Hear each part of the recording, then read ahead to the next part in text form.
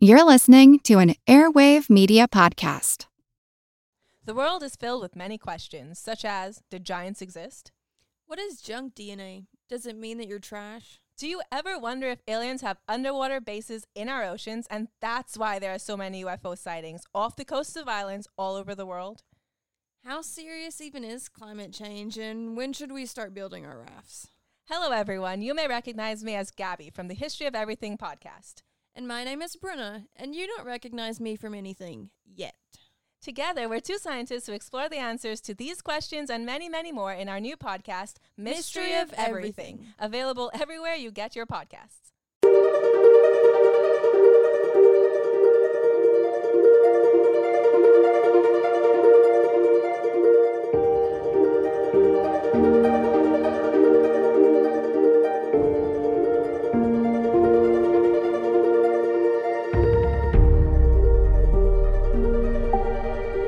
Hello, everyone, and welcome to All Creatures Podcast. This is Angie, and today I'm very excited to be having a conversation with a special guest and fan of the podcast, Hope Carr. Hope is the education manager at the Austin Zoo in Austin, Texas, and she is the founder and chairperson of the Texas Lobo Coalition, which is an organization working to conserve and reintroduce the Mexican wolf to its native territory. Hope reached out to us on the podcast a few weeks ago about her zoo and conservation background. It was such an inspirational story that I knew we needed to tell it on the podcast and share it with everyone. Hope's story fills me with a lot of hope. So please enjoy, and I want to welcome Hope to the podcast. Hello, are you there? Hi, Angie. How's it going? So good. I'm just really happy that you're here. When you reached out to us a few weeks ago, I just knew that you and I were going to become great friends and that the story needed to get out there. So I appreciate your time and the energy you're going to bring to this podcast. Yes, thank you so much. I'm so excited to be here and to interview and to kind of deep dive into, I guess, both of my passion projects at this point. So Yes, and I love that word. Whenever I email anybody about the podcast, I'm like, ... my passion project, which AKA means we don't make any money. We just really love doing this, right? Yeah. But yeah, can you start by giving our listeners a little bit about your background? Do you have a favorite animal encounter from when you were growing up? Yeah. I think my family always knew I was going to end up working with animals. My parents were always really big zoo supporters, and I moved around quite a bit growing up, so we'd visit different zoos all the time. And we did live in San Diego for a stint, so we had season passes to San Diego Zoo and SeaWorld, and I think my whole family enjoyed those trips, but I was just like in awe all the time. It was just my favorite thing if I knew we were going to be doing a zoo day. And, I moved around to Florida too. So Jacksonville Zoo was a big one for us. I lived in North Carolina for a little bit, and I was always kind of the weird kid running around in the woods, catching lizards and toads and frogs and, whatever else I could find. Yeah, they just called me a tomboy. So yeah, that was definitely a term used for me as well. Yeah, I think still to an extent a little bit. Oh, absolutely. I'll still go out into the woods and catch some, lizards or whatever I can find. So that's still me on the inside for sure. And I know it's kind of funny. I was like texting my mom before the podcast, like, do you remember anything from when I was really little that kind of showed or indicated that I was going to end up on this path? And apparently when I was 2 years old, my grandparents gave me a set of plastic zoo animal toys, wild animal toys. And I didn't open the rest of my presents almost all morning because I was just like, I want to play with this. Oh, perfect. Yeah. And I also remembered there was a zoological park somewhere in the Everglades. I was probably 12 or 13, kind of like my peak awkward tomboy stage, really. And there was a wildlife encounter show in a little amphitheater. And the educators had a bag with something clearly moving inside it. And they asked if a volunteer wanted to come down. And I'm assuming they called on me because I was a little blonde girl that would freak out on stage like they wanted me to. And that's not what they got. So I go down on stage and, he's like, oh, do you want to put the hand in the bag? And I'm assuming most people are like, oh, no. And I was just like, yeah, okay. And like went to stick my hand right in there. And they were like, oh, that's not, no, don't do that. Yeah. So that's always kind of been me, just running around, learning about the animals. I always had books about animals growing up that I would just pour through. So yeah, no one's surprised with my career choices. So. Oh, that's so awesome. It's such a fun childhood growing up loving animals. And I definitely got into a lot of things. My mom said that her moment for me when she knew that I was going to work with animals is when my grandma got me a beautiful doll. I don't know if it was a Barbie or a Cabbage Patch Kid, just to date myself. But regardless, I was kind of bratty, and I was like, I don't want this. I only want stuffed animals or plastic, animal toys. That's all I wanted. And so I had no dolls growing up, which, not that there's a right or wrong thing to have to play with, but it was just a little bit different than what my sister was doing. And my mom was like, oh boy, we better get this kid horseback riding lessons. She won't leave us alone. Yes. Oh my gosh. Yes. Now, Hope, that leads me into another really important question that many listeners write to us at the podcast and ask about. And it's, I love animals. I grew up wanting to be around them, trying to be around them, always interacting with them. How do I break into the zoo industry, or how do I break into a zoo conservation career? And I was wondering if you could share with us how you basically did both. So how'd you go from playing with toads and sticking your hand in a bag of presumably Snakes. Something, yes, only in Florida, right? To being an education manager at the Austin Zoo and running a conservation organization. Yeah. I mean, like I said, like growing up, I always knew I wanted to work with animals. I'm pretty sure I used to say vet at some point when I was really, really little. And then I was always watching like Steve Irwin and Jeff Corwin growing up. Like those were my heroes. Those were my idols. I was definitely crying on the day Steve Irwin passed away, but following his family has been just super inspirational. Yes, I follow Bindi. Yes. Oh my gosh. So I'm in love with her little baby. Oh my gosh. So cute. So cute. But yeah, and then I kind of was thinking as I was getting ready to go into college that I would be like a research zoologist and do like field work. So I went in to get my bachelor's degree at BYU in Utah and got my degree in wildlife conservation.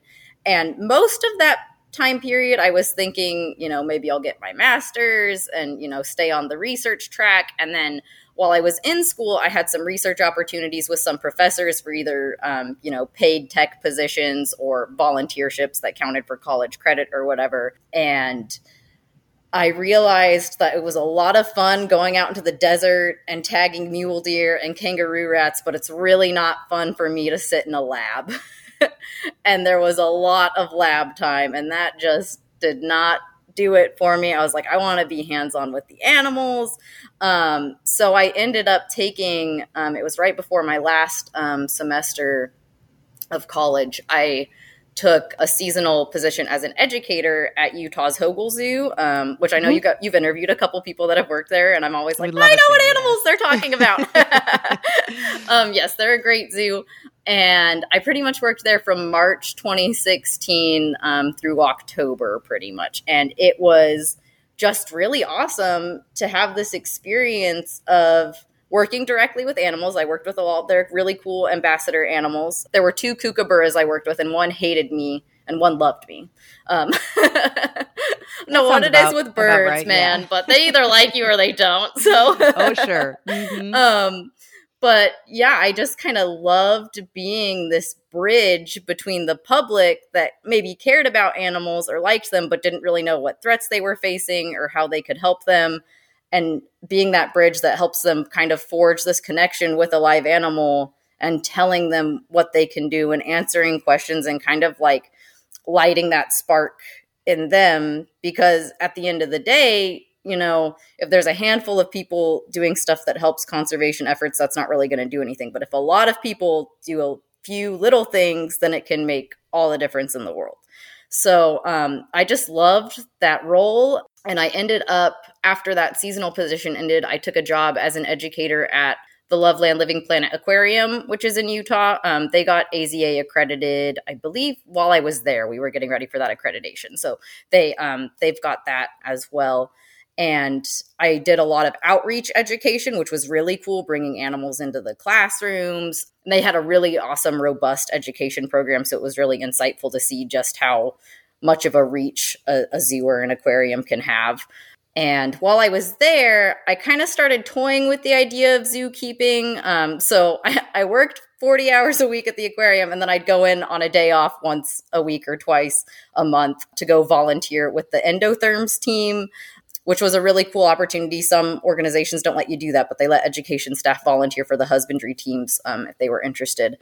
And I just kind of realized that it was really cool being able to care for some of those animals and help. But I really enjoyed, again, kind of being that bridge for the public. So, yeah, I worked there for a little bit, about a year and a half or so. And then I actually ended up working at a humane society for a little bit, kind of a random career jump, which was really rewarding, but also wildly depressing. Compassion fatigue is a thing for anyone that works with animals or people. Pretty much any big-hearted, empathetic person, I think, can struggle with that. And I ended up having an old colleague that worked at the aquarium take the position of the director of animal care at the Austin Zoo. And when the education manager position opened up, he knew I had been wanting to get back into that field, that arena. So he recommended me, pretty much called me up and was like, "Are you interested?" And I was like, "Yes, 100%. I will fly down to interview as soon as you guys need." So I flew down and interviewed, and it went great. And a month later, I had my Subaru loaded up with my dog and was driving down to Texas by myself. And that was March 2020. So right when the pandemic started, actually. So really, really fun year. Yes, definitely interesting time to be traveling across the country, but at least you landed in Austin, and Austin is the coolest city. Oh my gosh, yeah. I went many years ago to South by Southwest, and I did not get to the Austin Zoo, unfortunately. I was too busy rocking out with music or whatever. Oh yeah, watching people. I wasn't playing. I'm not that cool. I wish, but it's such a beautiful city. I mean, if you're gonna land somewhere new, that's the city to restart in. Let me tell you, it's really cool. Even moving here during the pandemic, I was like, this place, I mean, there's really good food. There's breweries and wineries everywhere. Well, and it's green and rolling. I didn't realize how all the rolling hills and not mountainous, but definitely not like how I would have pictured Texas as more flat. Oh, yeah. The hill country out here is just beautiful. Like, it's gorgeous. Yes. So. And can you share with our listeners what is your role at the Austin Zoo and what a day in the life of Hope looks like? Yeah. So, no day is really the same, but my role is the education manager, so I'm running the education department. It is a very small department, which was kind of what really, I guess, enticed me with the role. Is it's me and one part-time educator right now. She is thankfully going full-time in May. Excellent. So we're slowly growing. Obviously, when the pandemic started, I didn't really need that much help. Sure. But as things have gotten, more back to normal, or the new normal, I guess I should say, we've been able to find ways to grow. But one thing that I love about my job is a lot of times when you're in a management position, especially in the education department at a zoo or an aquarium, you're not hands-on with the animals anymore. But for me, I'm still the primary caretaker of all of the education ambassador animals, which is really cool. So I do that. I obviously do the boring management stuff of scheduling and coordinating times and all that fun stuff. But I also still get to run a good majority of the education programs. I'm developing new curriculum all the time, which for me, the more animals, the better. The more animals I can get people up close to, the better. And one of my big goals, and I can get into this a little bit more later, is expanding the conservation messaging of the zoo. So we are mostly a rescue facility. So there's certain messaging that's been really strong in the past, which is good. It's important. It's great. But I'm also like, here's all these other things we can talk about. So it's been really cool to kind of have some creative freedom in a role that at another facility, maybe I wouldn't have had that opportunity. Oh, yes. Creative freedom is really the best, and the room to grow and to have a team that supports you growing your educational program has just got to be really exciting. And now, Hope, can you talk about some of the education programs that you are currently running at the Austin Zoo? Yeah. So I do a lot of summer camp prep. I feel like summer camp is only like 3 months out of the year, not even 2.5. Gracie, you don't need to growl. You're okay. Hi, Gracie. I have a golden retriever that mildly thinks she's a Rottweiler sometimes. Yeah, I do a lot of summer camp prep. We do Saturday camps twice a month, which are really fun. Field trip programs, outreach programs, which are my favorite. I think the aquarium just really drove my love for outreach home. And yeah, with my background at 2 AZA accredited facilities, I have a lot of background in kind of that strategic framing of environmental issues, and how to talk to people about conservation without being like condescending or doom and gloom. Scary. Right, Mm-hmm. Right, exactly. So I've kind of been trying to incorporate that into some of these programs. I kind of just touched the surface with saying field trip programs and stuff. There were only a handful of options when I started, and I've constantly been working on developing more for a wider variety of age groups and grades and different issues. And again, getting that conservation messaging in. So yeah, I also do homeschool classes for people that have homeschool kids that, don't have the opportunity to do a field trip at the zoo. We do like a monthly, we call them our homeschool nature series classes, and they're really fun. And I'm always developing new classes for them because I get so many repeat clientele. I don't like that word for some reason, but I get a lot of repeats. So I want to make sure like these kids are getting new information and new activities and new animals when possible. So I'm always like constantly just thinking of, okay, what can we do next? What can we do next? And now, do you have a favorite education zoo animal? Oh my or gosh. a funny story about one of them? Because when I was a zoo educator and would go out and about to different places or even on grounds, there was always something silly going on and something inspiring. And then, of course, behind the scenes, they were all so great. I don't know if somebody asked me if I had a favorite, I don't know if I could say what my favorite was, but I know my top favorites. How about that? Yeah, absolutely. Because they all, oh man, you can't pick a favorite. You have some that you're definitely bonded more to for sure. And I work with a pretty wide variety. I've got little invertebrates like a tarantula and a scorpion. I've got a lot of reptiles, a few snakes, and we've got chinchillas and guinea pigs and a hedgehog. And I love seeing different people's reactions to each of them too. Like when you bring out, in one presentation, I could have the boa constrictor out 1 minute, which I'm like, look at this. This is amazing. And the next I have out our little hedgehog who's adorable, and he'll get like a bigger reaction than, the 7-foot boa. And I'm like, oh, okay. But my favorite right now, one of my favorites right now is probably an African gray parrot that we were able to rescue in November last year. So I've only been working with him for about 4 months. And his name's Jazzy, and he was someone's pet for about 10 years. And then he was given to a parrot rescue, and the woman running that was great, but she started having to work more and didn't have time for it. So she contacted us to see if we could help out at all. So, and as soon as I heard African gray parrot, I was like, oh my gosh, yes, he will be great for education. So we brought him on, and he is just a total ham. And he has like the biggest vocabulary of any African gray I think I've ever met. And they're already very impressive. They already have the ability to mimic more words and sounds than any other species of parrot. And he just, it's wild. It's just really wild, this parrot. Like I think everyone knows they're not actually speaking English, but he definitely has associations with certain phrases for certain things. So when I come in the morning, the first thing he's saying to me is, want some breakfast? Like, he's very food motivated. Very, very food motivated. And then if he wants to go for a walk, he'll say, want to go for a walk or go outside and see flowers? Like, he's so on top of it. But the funniest thing about him is he has kind of his normal voice that he'll use, but every once in a while he'll like change tone to the point where I'm like, is that Jazzy talking, or did someone just like walk into my office without me hearing them? So that's incredible. Yeah, he will drop into this like deep voice every once in a while, and he'll be like, what you doing over there? And I'm like, oh my gosh, who just came into my office? And it's just Jazzy. And he sometimes his enclosure is kind of in the room next to my office.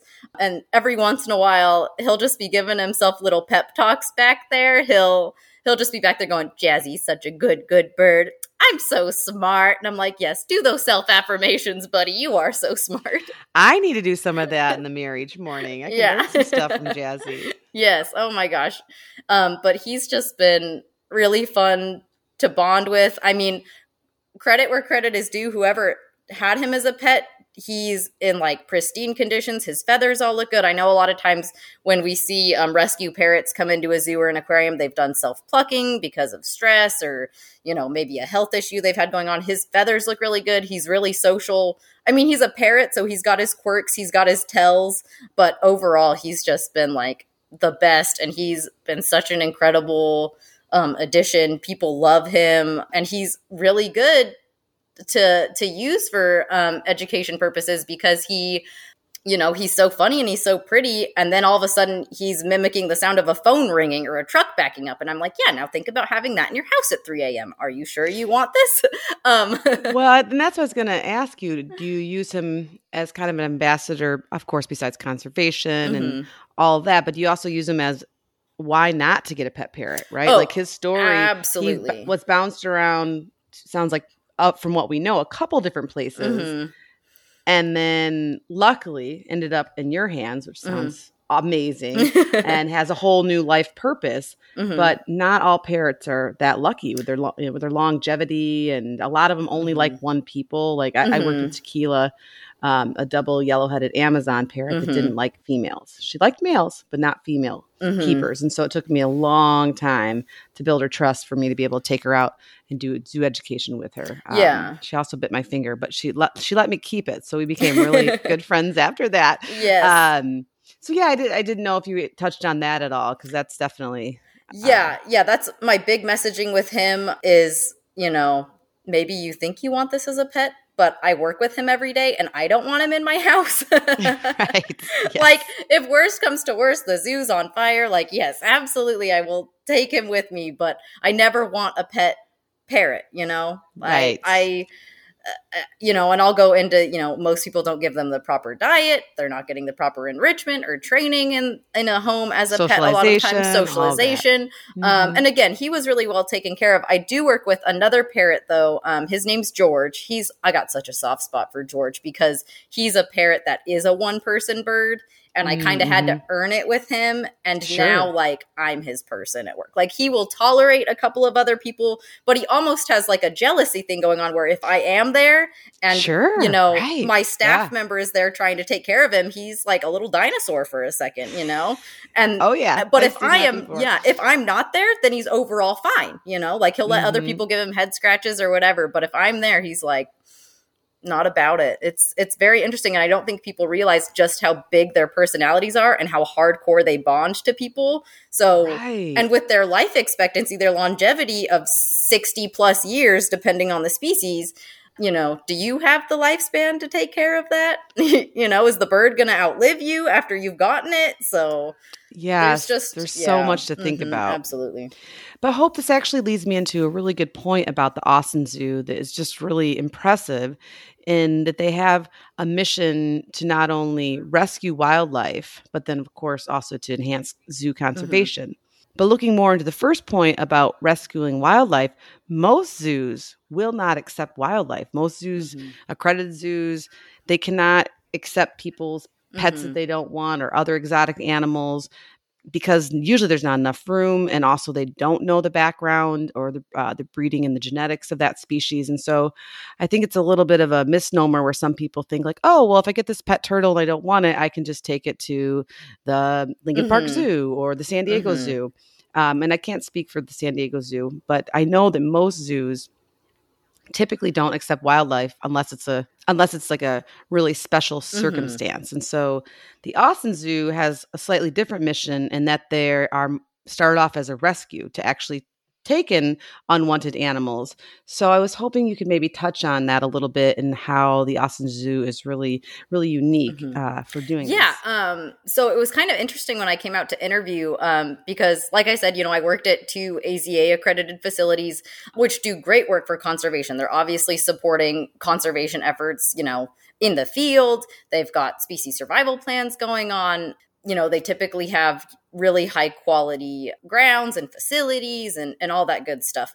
And Austin Zoo, since we're a non-breeding facility and we can't participate in species survival plans, AZA accreditation isn't something that we have. We are accredited by the Zoological Association of America, so the ZAA. But yeah, we're really focused on rescue. And it actually started, it used to be called Good Day Ranch back in like 1990. And then it kind of turned into like a domestic animal rescue for farm animals, which we still have a lot of like llamas and alpacas and goats and because they're pigs. The best. Yes. We rescued a zebu recently that's in our in with our llamas and alpacas and our deer, and she's just like the biggest sweetheart. Oh my gosh. But yeah, and then it kind of expanded into more of an exotic animal rescue. Texas has very interesting laws as far as pet ownership goes, so there are a lot of animals. Oh, you mean lack there? I think you mean lack thereof. Lack thereof, yes. The lack of laws that should be there. So there are a lot of people that get these exotic animals as pets, and then they realize, oh, I bit off more than I can chew, or maybe they didn't own it legally, so it's confiscated. Or they got hurt. They got hurt. So we, are now a place that people can surrender these animals to. Obviously, there's a lot that needs to be considered. We can't take in everything we're contacted about. We need to make sure we have the space and the funding and, is it social? Do we want to co-house it? There's so much going on as far as that goes. So we are a lot more kind of like a rustic vibe than people might expect if they're used to Fort Worth Zoo or San Antonio Zoo or something, which again are great organizations. But yeah, it's kind of interesting because as you're walking around the zoo, on the sign for each animal, it'll say what the species is, but it'll also say like the animal's name, some cool facts about them. And then the bottom paragraph is always how they came to be at Austin Zoo. So people can kind of learn where they came from and what their background is. And it really I kind of think of us like the island of misfit toys a little bit. Like we've just got all these unique backstories, and some of them, are really sad, really harrowing. And some of them, you're just kind of like, what was this person thinking? Right. Would you mind sharing one of those stories? Yeah, absolutely. So we've got a lot of our primates and our parrots were previous pets that people donated. We've got, monkeys that had capuchins, especially that have had teeth pulled because monkeys become adolescent or become bitey when they're adolescent, I should say. And people don't like that. So they'll have the teeth pulled, which to me, if you can't handle an animal's natural behavior, maybe don't bring it into your house. That's just my 2 cents. I think it's very good advice. Yes. Yeah. And then we've got, we do have some wildlife rescues as well. We've got 5 mountain lions that were all orphaned as cubs, kind of from different situations that we have. We have our black bears that were orphaned as cubs, and then a great horned owl that was a wildlife injury. She actually got injured once, released, injured herself again, and then couldn't be rehabilitated again. So she came to be with us too. Probably my favorite story, though, is a rescue that happened pretty much a week after I started. We were contacted by the DEA, the Drug Enforcement Administration. They had raided a property in southern Texas and found a white tiger, bobcats.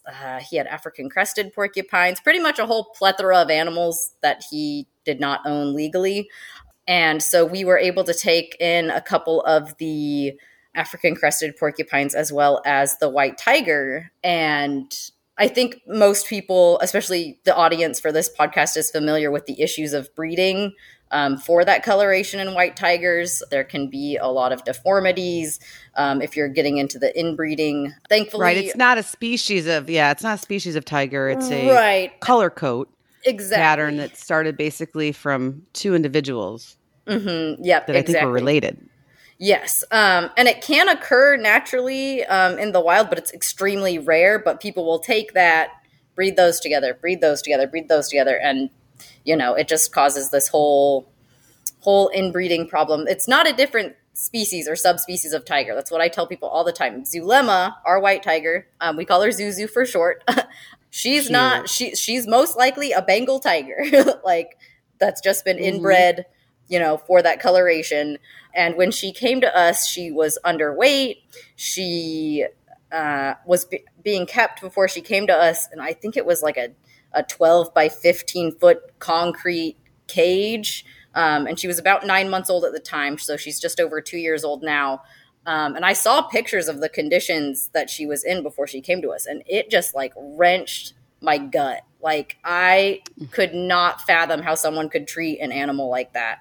And she, thankfully now, is like ideal body condition. She is wildly social. Like, she loves her keepers. I don't work with her directly, but she'll chuff at me when I'm walking by, which I think you've talked about on the show before. A chuff from a tiger is like, hi, I like you. Like, what you up to? Yes. She just reminds me of definitely like what you want. Yes. Oh my gosh. She is just a total ham. And it's just really cool to see how far she's come, because when we first let her out into her habitat, she didn't even really have the musculature to run around in there. I don't think she had ever felt grass on her paws before.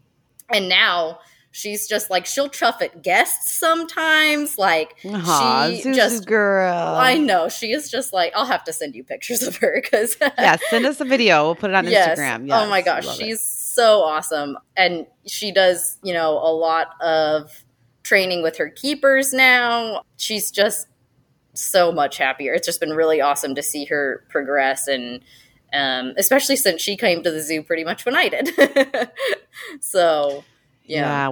Yes, that's such a great story, and it can be gut-wrenching to hear some of these stories. A while back on the podcast, we talked to Carolina Tiger Rescue, and just, it was really, really eye-opening. So for all of our listeners out there wanting to know a little bit more about tigers and the laws of keeping them in the United States, exotic pets ownership, and why it's not a good idea at all, check out that interview, because it really is eye-opening. And I just think it's a real blessing that the Austin Zoo is willing to take in some of these land of the misfits, as Hope said. Now, switching gears a little bit, moving to not necessarily your day job, but more of your passion project. I know that wolves are one of your favorite animals. Do you have wolves at the Austin Zoo, or do you have a favorite wolf interaction story that kind of sparked your interest in wanting to help conserve wolf populations? Yeah, I will be 100% honest. Wolves are my second favorite. African painted dogs take the number one spot. But, that's you know, fair. I understand. I've got the zebras. I've got the rhinos. I've got the horses. And it's, yes, I wouldn't want anybody to ask me on air what my favorite is, because I always just say, well, it's hard. It depends on the day and my mood. Yeah, it's a close second. It's still in that Canidae family, so I'll roll with that. But yeah, when I was in college, I took a forest ecology class, and we were able to do a little road trip up to Yellowstone, and my professor actually knew some of the wolf biologists that have been working on that reintroduction project. And so we kind of our class just loaded up into our big vans. We drove up to Yellowstone, got there at midnight, woke up at 3 a.m. to go drive out to Lamar Valley and hook up with the wolf biologists. And we tracked down one of the packs. Like, I got to see... I could cry thinking about it right now. I was sobbing. I don't know if it was the sleep deprivation or the moment or both, but, we found one of the packs, jumped out of the vans. We got our spotting scopes and binoculars out and just watched this pack just run along the ridges in Lamar Valley. And it was just the most like inspiring, humbling, most amazing experience ever. And I don't even think I have any photos from that trip, which is a bummer. But you do in your mind, and now you're sharing it with a worldwide audience. Yes. And I have goosebumps listening, because I've never even been to Yellowstone, which is just you have to go. It's on the bucket list. Yes, but to see that, how cool, man! You were the right people. That's awesome. And that was always just we got to listen to one of the biologists that's been working on that project for 20 plus years at that point. He was telling us all about the dynamics between the packs. And let me tell you, it's like a soap opera up there. Like, they are so intelligent and loyal to each other. It is just next level. And I think that's part of why people are both kind of scared and awestruck by wolves, is how close we can see ourselves in them almost. It's really, really wild. And yeah, and that was always just a project that fascinated me. Like in college, anytime it was like, oh, do a research paper, and it was pretty open-ended on what I could write about, I was always doing research on the Yellowstone Reintroduction Project, diving into the primary research that was done and writing about that. And it was just so, so cool. And then, yeah, we do have wolves at Austin Zoo. We have 5 that are sisters. They're all female. They came to us from, it was an individual in Illinois that he owned several wolves, and he let his USDA license expire. So those 5 came to us, and they're beautiful. They're almost all of them are white. Some of them have a little bit more of the reddish hue in them, but they're absolutely gorgeous. And then we do have a couple of wolf hybrids as well, because, people think they want something that has wolf in it, but you don't. I promise you, you don't. They're almost, I would argue, more unpredictable than a wolf, because you don't know how much genetically you're getting from the wolf side and the dog side. Yes, they're pretty, but it's unpredictable, and it's honestly not fair to that animal that doesn't really have a role in the world. Such a great point. I agree. That's a whole different podcast for a different day. But that is definitely something we should cover, because I keep seeing more and more of it. And same thing with cats. And I'm just like, what are, I mean, people are getting Savannah cats. I need to do more research on it. Or get an expert in, because it's definitely a little out of my lane to talk on it. But it would be very interesting for the podcast. And as your evidence of, a lot of these hybrids don't make it in the real world and then need to be rescued. And they're lucky enough that Austin Zoo is willing to do that, but there's not enough home for rescue animals out there, even for domestics. I mean, like you said, the amount of domestic dogs and cats in shelters and horses is overwhelming. There's just not enough room, let alone for exotic animals. So yeah. Absolutely. But speaking of wolves, Hope, can you give our listeners a little background on the species and subspecies of wolves in North America and their conservation status and what some of the issues are? Yeah, for sure. I will give you guys the research as I understand it and as I accept it. Bear in mind, there's always been a lot of controversy and debate over classification of wolf species and subspecies. That's a good disclaimer. Yes. Yeah. Like, if you don't agree with me, that's okay. But sure. You're telling your side of the story from doing a lot of personal time investing in this topic. Yes, exactly. So typically, it's considered that there are 2 species of wolf in North America: red wolves, which again has been controversial. You guys touched on that in your red wolf podcast a little bit. And then the gray wolf. And the gray wolf they used to have it listed as like 24 subspecies of gray wolf or something up until I think the 80s. There was a zoologist that was like, no, there's pretty much 5. So 24 or 5. But the most debatable is the eastern wolf. That's pretty debated on whether it's a hybrid or its own thing or what have you. There's the Great Plains gray wolf, which is the most common. They're considered a least concern subspecies overall. And we're going to have a fun conversation about the delisting and relisting that just happened recently. So, and then there's the northwestern wolf. That's also considered least concern overall. The Arctic wolf. Thankfully, the Arctic wolf isn't facing as many threats as the rest of the subspecies because they are so far up there off the grid. And then there's the Mexican gray wolf, which is listed as endangered. And that's going to be the smallest of the subspecies. And that's the one that the Texas Lobo Coalition is focused on helping. So, yeah, did you hear about so in 2020, wolves were delisted. And then just this last week, they were relisted under the Endangered Species Act in 44 states. Did you read about that? And so this is on a federal level, not Yes. necessarily, because I know different states can do different things too. Right. Yeah. So it's only effective in 44 states. Unfortunately, the states that had done it on more of a state level, it's not applying to. So I believe like Idaho, Wyoming, and Montana, the listing is not applied. Was my understanding of it. Right. Better news than Yeah, I was happy about it. Yeah. Yeah, so that was pretty exciting news on the wolf front overall. Yeah.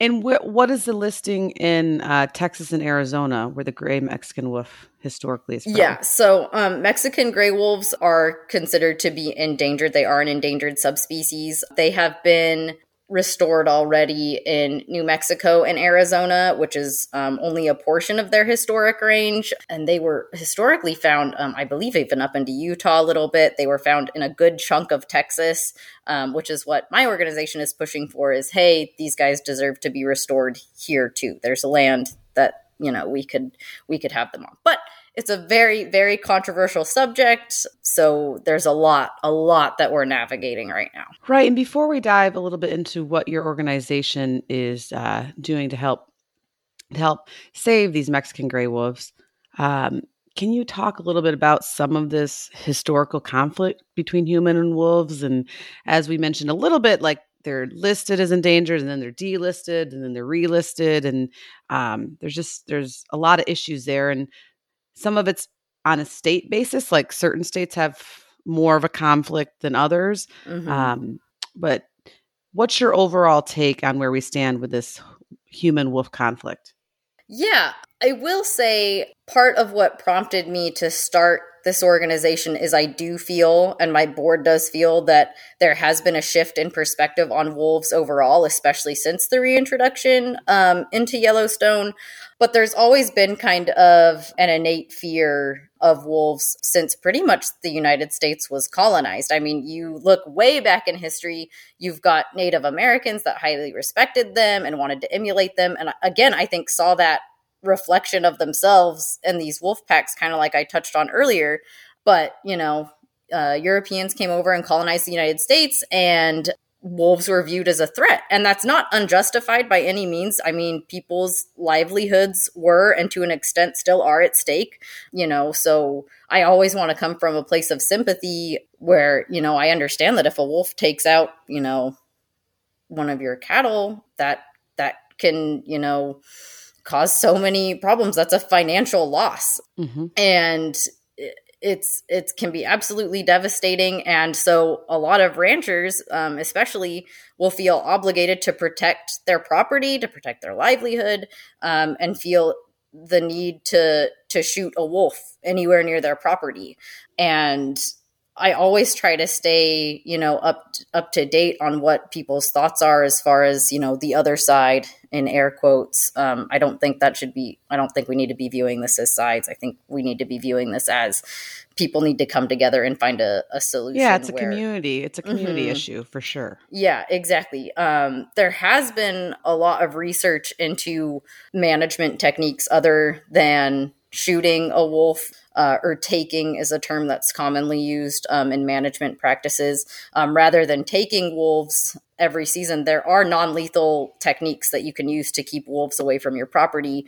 There are mitigation efforts as well, so that if someone loses their a livestock, it can be assessed and then they can be reimbursed. I have heard that on the government level, that's caused a lot of frustration for ranchers. So hopefully, nonprofits like mine and others can maybe partner up and create a mitigation fund at some point. That would be really cool. But yeah, that's where a lot of the conflict comes from, is ranchers. Some hunters, it kind of depends on what demographic of hunter you're looking at, but some hunters don't mind having wolves around, as long as it's managed in a way that they view as effective. Some hunters become frustrated because even if there's not necessarily less deer and elk overall, behavior of an ungulate is going to change wildly, drastically when there's an apex predator present. They're not going to be browsing and grazing in the same areas, which means a blind that this hunter has been using for years and years and years suddenly isn't an effective spot anymore. So that can be frustrating for them. But like I said, I think that there's opportunity for us to collaborate with ranchers and hunters and kind of find this happy medium. And that's kind of it's been interesting to kind of watch how New Mexico and Arizona have been handling the reintroduction of the Mexican gray wolf there. So yes, thank you for that. I think you have a nice summary of this very long-standing issue, but I do believe there is hope out there, and there's other programs that have worked, and there's data behind some of this wolf-human conflict depicting ways to manage this conflict in a non-lethal way. Now, Hope, for people that aren't necessarily fans of bringing the Mexican wolf back into Texas and to some of its native homeland, what would you say to encourage people that wolves are good for the ecosystem, and why would we want them back in Texas?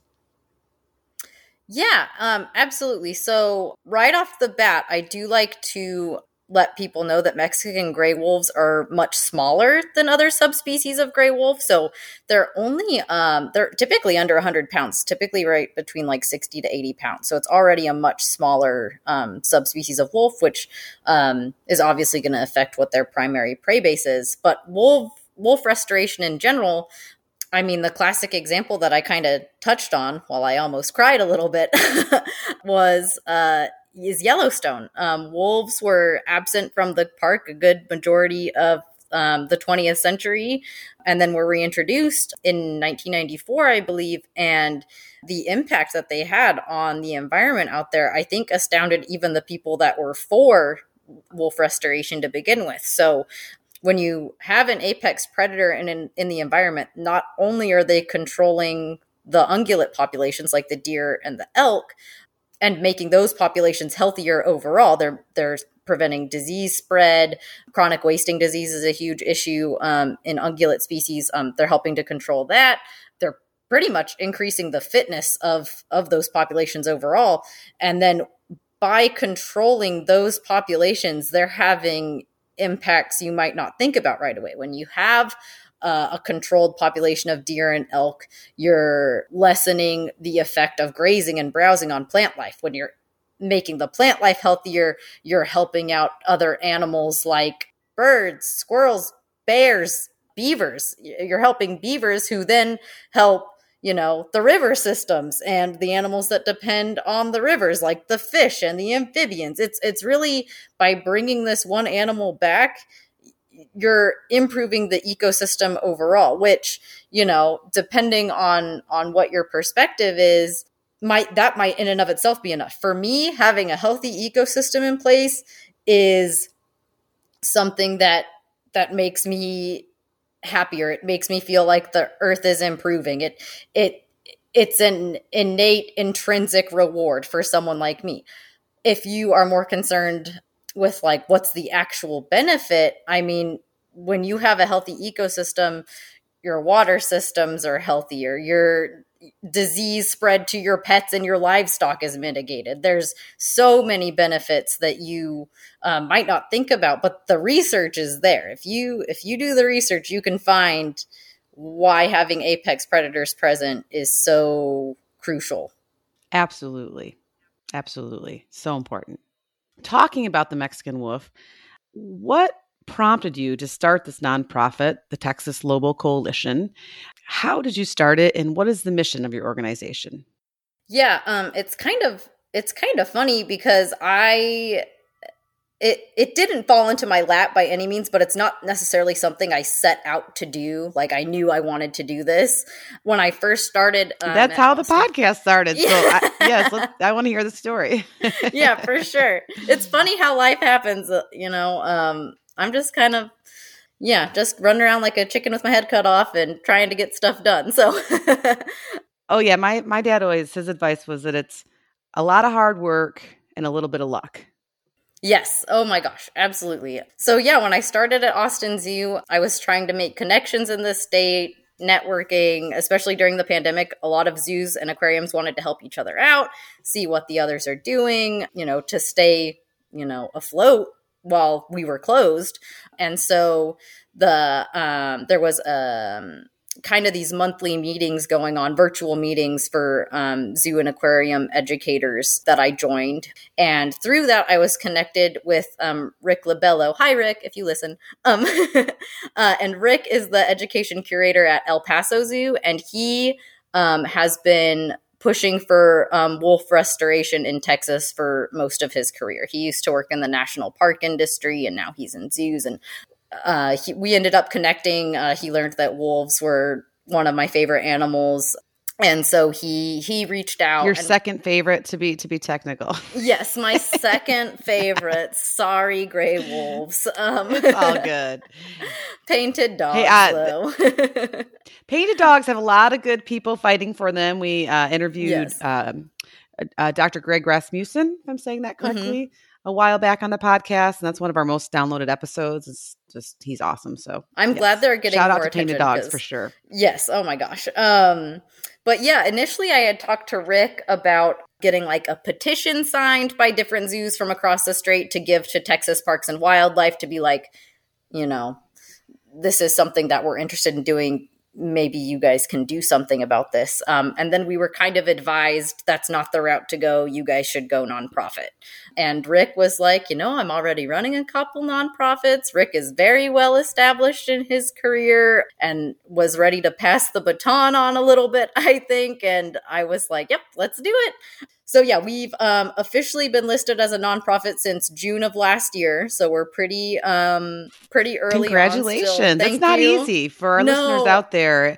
I'm still learning about the process, working towards getting our podcast listed as a nonprofit so we can apply for more grants and things like this. But it's not easy. It's not. Yes. I need like a crash course in it because I'm a very busy person. So I applaud you guys for getting it done. Yes, I thankfully had Rick and Graham Davis on the board give me, they didn't have the time to dedicate to it like I do, but they were able to answer questions as I had them. Government paperwork is always just really fun to fill out. So they thankfully helped navigate me through that. And yeah, our vision, I'll read it as it states so on our website. But our vision is to restore the wolf as an apex predator to areas where it once played a role in maintaining the balance of nature in the Chihuahuan Desert mountain region of West Texas in a manner that protects the interests of those who make a living raising livestock, hunting, and ecotourism. And yeah, we believe that we can do this as we make connections with stakeholders and landowners and just continue to educate the public on the importance of this apex predator. So that's kind of our main focus right now. We obviously were working on getting established, getting our action plan together. And right now we are pretty much assessing what's the best way to assess stakeholders, because our hope is that if we can document what stakeholders' actual viewpoint is at this time, as we talk to them about having a managed population of wolves, that we can present that information to Texas Parks and Wildlife and hopefully U.S. Fish and Wildlife Services, and maybe hopefully we can get the wolf restored in West Texas. And that's a big thing that I've noticed. I've sat in on a virtual hearing with U.S. Fish and Wildlife Service discussing the recovery plan for Mexican gray wolves in Arizona and New Mexico. And people are much more comfortable when you discuss having a managed population that you're attempting to keep within a certain area. When you are talking in terms of restoring an animal to its entire historic range, that is scary for a lot of ranchers and landowners. And I think the reality is, there's not the same landscape that there was, 50 years ago, 100 years ago, sure. It's not the same, but we do think that there has been somewhat of a shift in demographic out in West Texas, where there's a lot of people that own a lot of land and that they are more interested in having historic species present. So yeah, but we're really early on still. So, but we really, one of our main goals is to connect with the people that are concerned and help alleviate some of those concerns. Well, hope you've come to the right place. We will help support and promote the Texas Lobo Coalition, that's for sure. And would you mind discussing the conservation story of the Mexican wolf in a little bit more detail? Like, where do they currently live? What are their numbers? Are populations increasing or decreasing? Are zoos breeding them as part of a conservation plan? And I think you touched on that Mexican wolves have been released back in the wild, just not in Texas. Yes.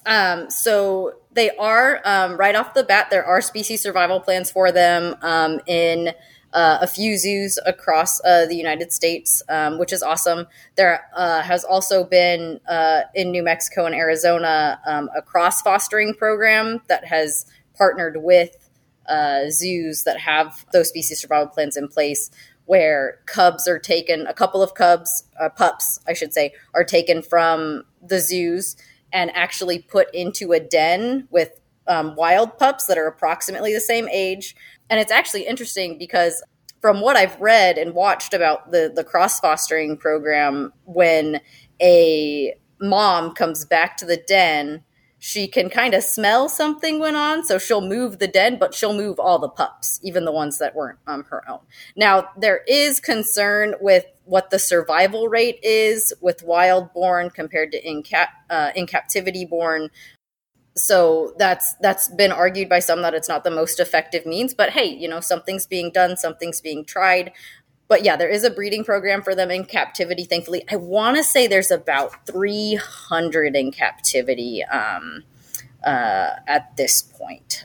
So yeah, I that's the last number I heard was about 300 in breeding programs. And yeah, their historic range was a good majority of the American Southwest. So Texas, New Mexico, Arizona, and most of Mexico was the historic range. They have been extirpated from Texas since the 1970s. So as far as we know, there has not been a wild Mexican gray wolf in Texas in like 50 years at this point. And what about in Mexico? In Mexico, I'm less familiar with what their numbers are looking like. There was a binational effort when wolves were reintroduced to New Mexico and Arizona. Some were released in Mexico as well. From what I understand, those numbers are much lower than what we have in the United States. I would need to double check for sure, though. Oh, no, I understand. And if there's 300 under human care in zoos or breeding facilities, do we have any idea what the actual wild population is altogether? Yeah.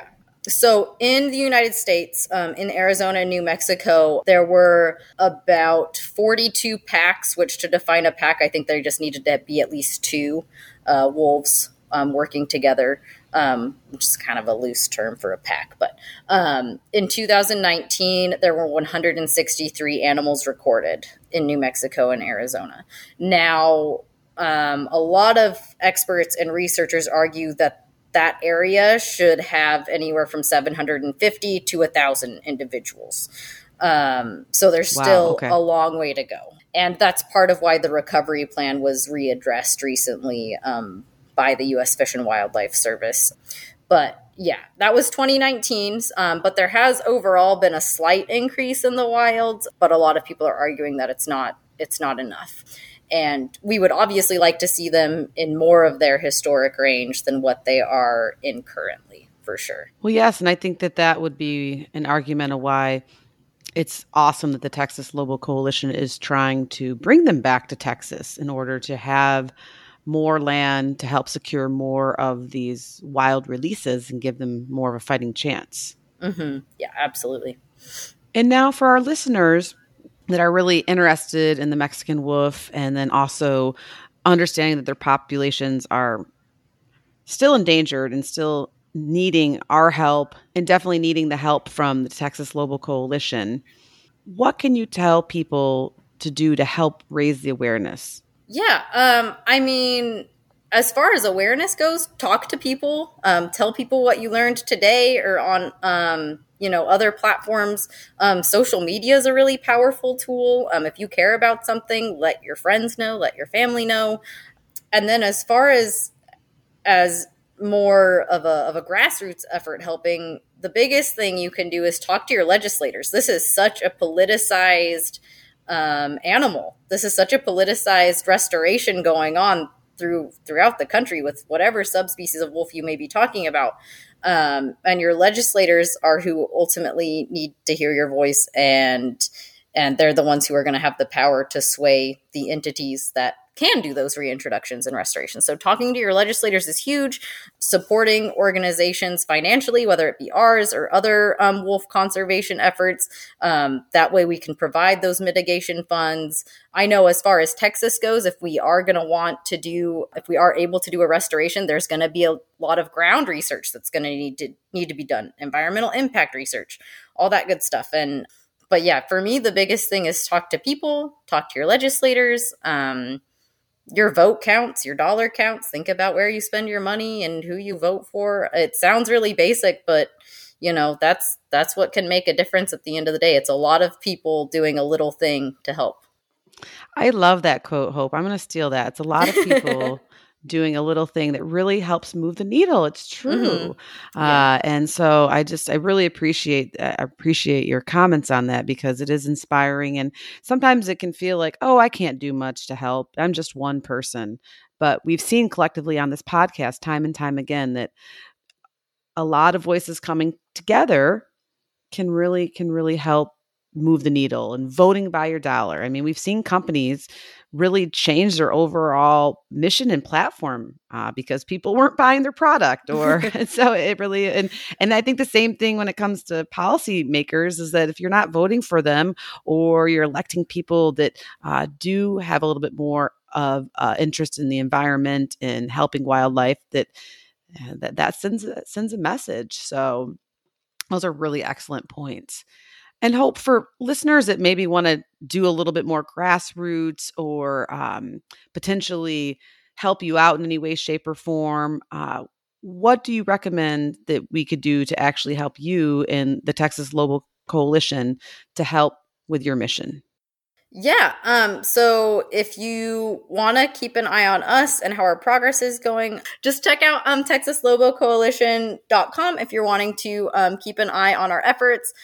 And you can subscribe to that. We're on Facebook as well. If you message us or comment on Facebook, I am always happy to jump on and answer any questions or give you more ways to be involved. So yeah, we're a pretty small board. We're pretty responsive. We're really wanting to just connect with as many people as possible. So I want to be accessible to people that are interested in helping. So Oh, that's so awesome. And Hope, you're definitely an inspiration for me. So I have a couple more questions for you. Yes, please.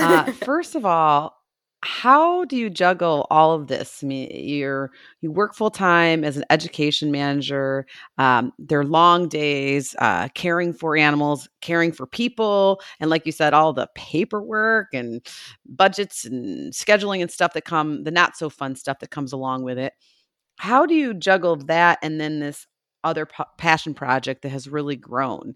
And what's your advice for people that, regardless of their job, regardless if they work in the zoo industry or they're an accountant or a chef, but they want to get out there and maybe work a little bit more on something that they're passionate about, but maybe don't think they have the time or the wherewithal or how to start this?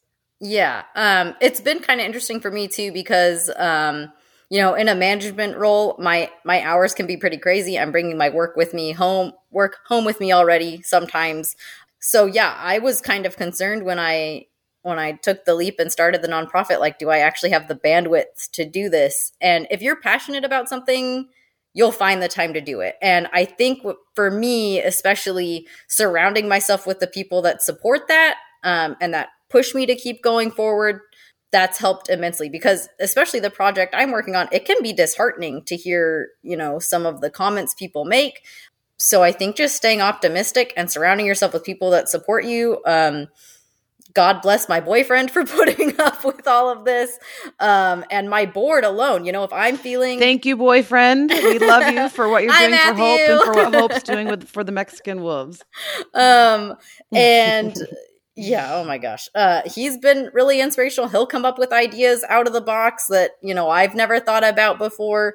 And then I've got my board. Hello, guys. I've got these board members that if I have an idea or I'm frustrated about something, I can text them, I can email them, or I can even say, I'm feeling disheartened about this, and they can help me, keep my head level. I think honestly, just surrounding yourself with people that care about what you care about and that care about you can help you to do things that you didn't think you were capable of.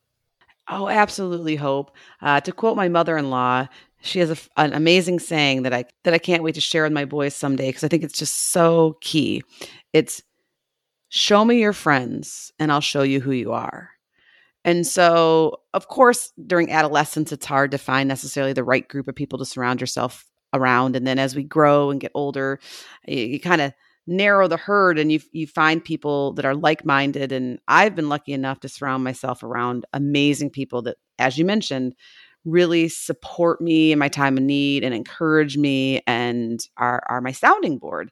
My husband, my family, and so many really good friends throughout the zoo industry and just I met in college and even now in my day-to-day life. And they help push me and they help encourage me to keep doing the podcast. And obviously Chris, my podcast partner, is fantastic. Like there's no way that I could do this podcast by myself. A lot of it's more just for the emotional support of like, we can do this, or you do this and I do that, of like multitasking. So it's not as big and scary, these side projects or these passion projects, when you have a good either team or partnership or board, as you mentioned. And so, yeah, it's really clutch to surround yourself around other people that are like-minded and are going to help you throughout your lifetime, I think. So that's just, I'm so happy that you have that and that you're able to take that and then manifest this amazing organization, the Texas Lobo Coalition, that is doing really great things. And I can't wait to see what else you're going to have in store for us for the future. So we'll be definitely having more of these conversations. Yes, absolutely. Anytime. And then my last question before I let you go is for all of our listeners out there that are interested in having a zookeeping career or zoo education, right? That's a really incredible career opportunity. What advice do you have for them to break into the industry? Because it can be a little daunting. Yeah. First of all, this is a competitive field, and just know you're never going to be in it for the money, as I think any zookeeper or someone that works in the industry knows. But you will end up in a career that's more rewarding than I think anything else you could do with your life. But I'm a little biased, so, and also be aware that, sometimes you have to up and move across state lines by yourself. This is a competitive field. You need to take opportunities as they come. But by doing so, you're going to end up having experiences that you didn't think you'd ever have. Your education is key. I know everyone says that to everyone every day of your life, but in this industry, it's true. Any zoo that you're visiting, any accredited organization that you're visiting, those zookeepers all have at least a bachelor's degree. Some of them have also gotten vet tech certifications or master's degrees. So your education is important. Almost more important than that is getting your foot in the door, making those connections, volunteer, intern, make a good impression, work hard. Don't be in it for the photo opportunities with the animals. Be in it for the care of the animals. Yeah, I'm proud of myself and what I've done. I have a hard time saying I'm proud of myself sometimes, but if you'll be happier in the long run, even if you're making less money than you thought you would if you're out there doing everything you can to make a difference. So that's my 2 cents. Yes. Well, I am proud of you, Hope, and I appreciate what you're doing for the education animals at the Austin Zoo. I appreciate what you're doing for the Mexican wolf and hopefully restoring it back to some of its native Texas region. And you're an inspiration, and I want to keep this conversation going and stay in touch with you. And I hope our listeners will check out TexasLoboCoalition.com. To check out and see what Hope's group is doing and to learn more about the Mexican wolf and their plight and how to help that organization. We'll also put that on our show notes as well. And of course, we have to give a big shout out to the Austin Zoo too, for not only their wonderful care that they give for the animals and their education programs and the conservation that Hope and her team are helping to develop, but also for rescuing animals, because that is a really important thing currently until we get some more of this legislation to help stop exotic pet ownership. So thank you for listening, and Hope, it was such a pleasure meeting you in person, and I look forward to staying in touch and talking again. Yes, thank you so much, Angie. I really appreciate it.